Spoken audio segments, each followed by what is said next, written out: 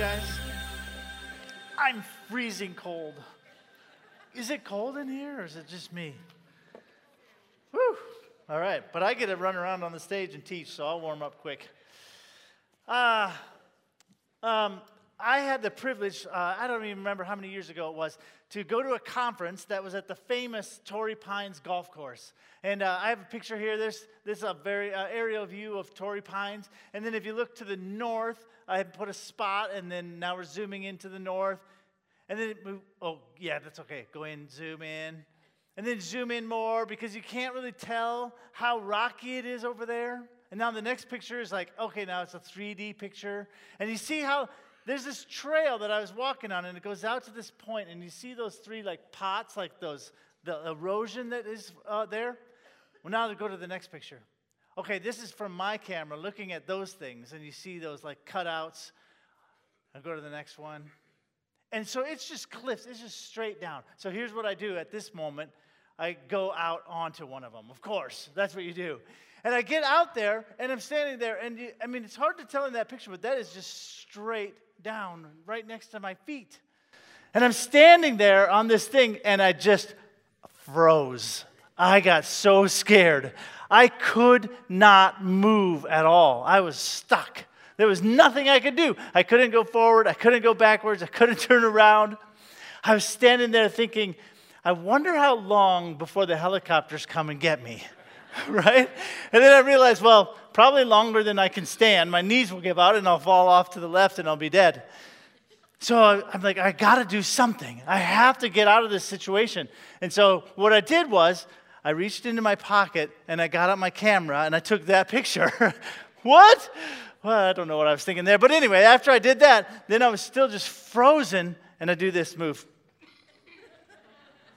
Right? And I had to step across to get back onto the land, and I was alive, and I'm still here. But I want to talk about that idea, that feeling of being stuck, that feeling that you get to where you can't go forward, you can't go backwards, there's no helicopters coming. What are you going to do? You're stuck in this spot. Okay, now, opposite thing to think about. I want you to think about God in his throne room. God, the kingly, glorious God that we think of sometimes. There's some just amazing verses in the book of Revelation that talks about God in this throne room, and it's like a sea of gemstones or something. It's like clear glass, and there's all kinds of creatures. There's people worshiping him. There's people on other smaller little chairs or thrones, and there's people bow. There's these weird creatures that have to cover their eyes, and they bow down to him. And God is on this throne in the middle of all that. You got that? That's just a great and glorious picture. But I have some questions about that picture. It's true, by the way. That's what Revelation says. But it does start to make you ask some questions. One question I have, there's some hard questions about, does God change? Does God any time different? Like if he's sitting on that throne room, and if there's people worshiping him, and if it's just a sea of gemstone, is there any change? Is there any dynamicism? Is there any movement in that? And if you start thinking about this question, you're going to start thinking, well, there's some things that he probably does change in, and some things that he doesn't change in. Like, what are they? What do you think they are? By the way, all these questions on the board here, I'm not going to answer for you today.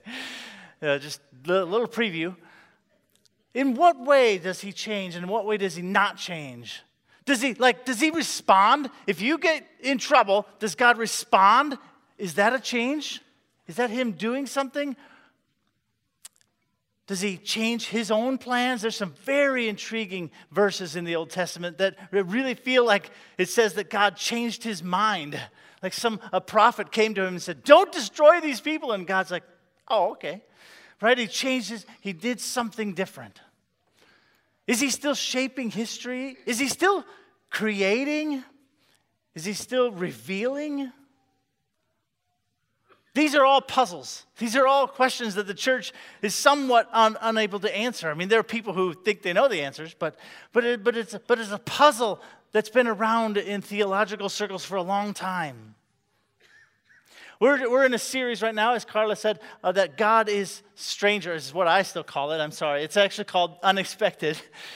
We're in this series where we're thinking about how God is just unexpected. He's not how we have pinned him down. He's not always who we think he is. And when he shows up in people's lives especially, we start to see parts of him that are like, I didn't think of that. I didn't know that. I didn't expect that. And sometimes it's not comfortable. Sometimes when God shows up in people's lives in the Bible, it's like not their best day. You know, when God shows up in Jonah's life, I just read that recently. When God shows up in Jonah's life, this is not a good day. Jonah's like, no, go away, right? This is not what he wanted. That's not what he expected. When God shows up in Joseph's life, we talked about, when God shows up in the shepherd's life, it's just not what they expected to have happen. So I'm going to think back about this glorious throne room and how it's not, there's some mystery there. Because I think if you ponder it for a while, that throne room picture, that glory picture, as great as it is, as true as it is, there's a downside to it that in your mind, it can become like God is far and distant and removed and not caring. How can throne room God intercede in your life tomorrow? How can that happen? How can throne room God intercede in your finances? How can he help you with your family relationships? How can he help you in your depression? Or just in your boredom, in your work slog, that you have to get up day after day and do the same thing, or in your disappointment with your life, or in your regret. How is throne room God helping that? There's a psychologist, Dr. Martin Seligman, who wrote this personal, pervasive, and permanent, and you might have heard about it. Those three words kind of made the rounds for a while. They were in TED Talks. They were in the Leadership Summit. And they are significant. Once I learned them, I was like, this is so significant. When we have this feeling that we're stuck, when we have this feeling like the helicopters aren't coming, when nothing's going to bail us out, Dr. Martin Seligman says, this is when you start feeling that it's personal, pervasive, and permanent. This problem is about me. It's my fault. I did this. You wallow in self-blame or self-doubt, or you think that the people are doing something to you, like you're in traffic and you're stuck and you're like, all these people are here just to make me mad, right? You think of it as pervasive. It is the entire thing. When your finances are bad, it's pervasive. It's like all you can think about. And you think of it as permanent. And that's the one I want to think about more today. You think of things as permanent, like they are never going to change. And our brains are so good at doing this. For good things and for bad things, we always assume that today is what it's always going to look like. It's always going to be like it is right now. There's a funny, on the permanent, my wife and I, every single year when it snows, we say, we need to buy a four-wheel drive truck. We have to. I mean, it's always snowing. We can never get anywhere, right? It's just like, it's amazing how your brain can trick you into these things. This situation today is permanent. So,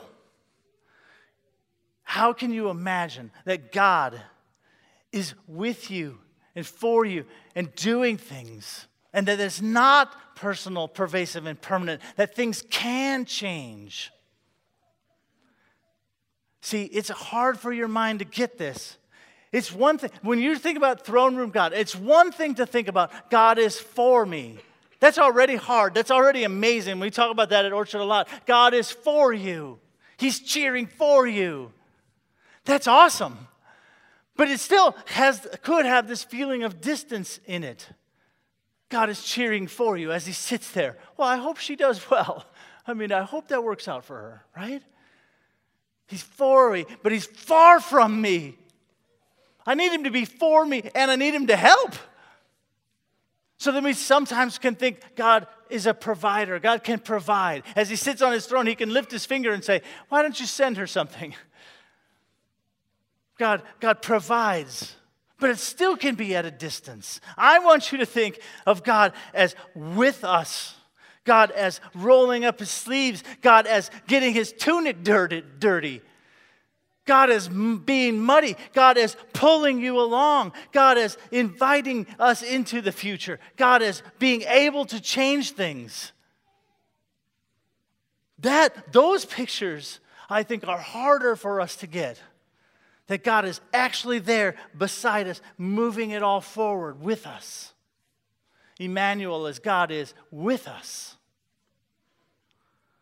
There's one way to look. There's lenses that you can put on the Old Testament where you can see these just big sweeps of things, and they're beautiful to me. I love these big, long sweeps of things. One of those is that you can see throughout the entire Old Testament this idea of a liberation, that things are always constantly being liberated one from another. Creation starts with this liberating of stuff. And then there's all kinds of liberation, but the biggest one is Exodus. In Exodus, God is pulling the people out of Egypt. He's like dragging them practically, kicking and screaming at times out. He liberates them from their oppressors. And that picture forms the central picture of the rest of the Scripture. God liberates them from Exodus, from Egypt. So let's look at this verse in Exodus chapter 3. A lot of Jewish people think of it as like the start of the Bible. This is the first thing that happens. And everything before that is kind of like Star Wars episode 1, 2, and 3. So it's the backstory, right? This is Star Wars episode 4. This is where it begins. This is the important thing. The Lord said, I have indeed seen the misery of my people in Egypt, and I've heard them crying out because of their slave drivers, and I'm concerned about their suffering, so I have come down to rescue them from the hand of the Egyptians. This is a God who hears, and a God who cares, and a God who comes and does something. This is a God that no other gods are like. No other gods can say, I'm coming. I'm going to do this. I'm going to show up. That has never happened. In fact, I've been reading a lot of the Old Testament prophets lately, and there are just funny times where God sort of mocks the other gods. Like, you made that out of your own hands. Obviously, it's not going to do anything because I'm the God who hears, sees, cares, and shows up. So as I've been reading through these Old Testament prophets, I don't understand a half of it, right? It's hard. It's complicated. But here's something you can't miss. That they are saying today is not permanent. What you see now is not what you're going to see always. They are saying things that seem intractable are not intractable. Things that seem permanent are not permanent. Things that seem unbeatable are not unbeatable. I mean, these guys are writing about dominating empires that have taken over huge sections of Europe and look like they're impossible. There's no way you could defeat them. They are dominating. And yet the prophets say, no, they're going to be gone soon. I mean, you couldn't even think that way. You couldn't think that this major empire is just not going to be here. And the prophets have the creativity and the gall and the faith to say, no, they're not going to be here soon. They're going to be gone.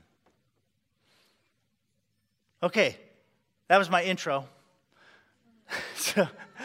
Because when we get to the New Testament, you have got to see it with that light shining on it. You have got to see the story I'm about to tell with that light shining on it. That we're talking about liberation. We're talking about people who believed that things that seem intractable are not intractable. Things that seem permanent are not permanent. You have to see it with that light. Because I don't know how much you can imagine how difficult of a situation the Christmas story takes place in. They're in an occupied territory. Like, we just don't relate to that all that well. They're in an occupied territory. all of the excess money that they might make from the things that they sell are just taxed away. They're taken from them. There is no chance that they are going to become wealthy. There is no chance that they are going to become free. They're occupied. And I'm going to be talking about Mary. We're talking about a young girl, a young woman in an occupied territory. She's got no future. She's got no chance. And God has gone silent on them. He hasn't talked to them for 400 years. The prophets who used to say, things are going to change, haven't said that for a long time. There's some doubt starting to creep in that God just doesn't show up. And then God shows up. God shows up with this angel coming to several different people, but one was Mary. God shows up with an angel coming to Mary and telling Mary, Mary, you are highly favored. You're highly favored. She's like, okay, I'm a 14-year-old in an occupied territory. I'm not highly favored. You are highly favored. And your descendant, your son, is going to take the throne of King David. It just doesn't make sense. And then Mary says these words in Luke chapter 1, verse 46. My soul glorifies the Lord. My spirit rejoices in God my Savior.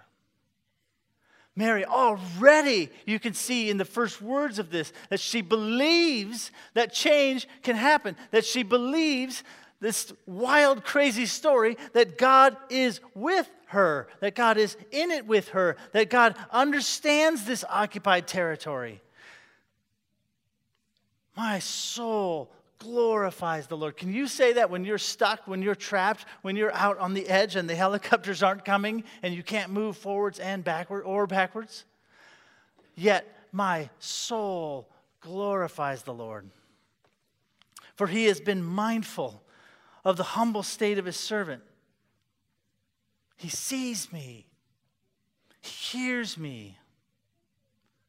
And then already she's being a prophet and saying, from now on all generations will call me blessed. This is going to happen. For the mighty one has done great things for me. He has done. He is a verb. The mighty one has done great things for me. Holy is his name. His mercy extends to those who fear him from generation to generation. And now she is even more directly in line with the prophetic words of the Old Testament as she gets into this next. This is Mary as a prophet. I don't think we think of her that much as a prophet. But this is exactly the words that prophets would say. He has performed mighty deeds with his arms. This is the picture all throughout the Old Testament. His arm, his outstretched arm, has moved us in this direction. His outstretched arm has prepared a way for us. He has performed mighty deeds with his arm. He has scattered those who are proud in their inmost thoughts. He has brought down rulers from their thrones and lifted up the humble. See? Things that seem permanent are not permanent. He has brought down rulers from their thrones. He's done it. And he's lifted up the humble. He has filled the hungry with good things. People who don't have a future. People who don't think there's anything in front of them. People who are hungry. He has filled. He has filled the hungry with good things. And he sent the rich away empty. People who seem powerful aren't always powerful forever. He's helped his servant Israel, remembering to be merciful to Abraham and his descendants forever, just as he promised. Mary is a prophet. A 14-year-old or 15-year-old, whatever she was, young girl in an occupied territory, prophesying these amazing words and saying, it's not got to stay this way. That was a bad sentence. It doesn't have to stay this way. In a way that just seems supernatural, Mary sees it and gets it. And she says to you and to me, things that seem intractable are not intractable. Things that seem permanent are not permanent. Things that seem unbeatable are not unbeatable. The system isn't static. The system is in motion. The powers that be aren't going to be the powers that be tomorrow. And God absolutely wants to and is waiting to and is hoping to lead you and guide you and pull you into the future. God is not just there for us, cheering for us, but He is. And He's not just there providing for us, but He is. He is with us. His robes are dirty. His sleeves are rolled up. So where are you stuck? Where are you stuck? Where have you gotten yourself? And it might be all your own fault. You're like, I did this, which is what I was saying there. I did this. That was dumb. Now I'm out here. Where have you done that in your life? Where you've just walked out onto the point farther than you should have, and you're like, okay, I've screwed up. Or where are you that it wasn't your fault? You just found yourself there. The ground eroded away around you. And it just seems personal and pervasive and permanent. It just seems like this is it. This is how it's going to be.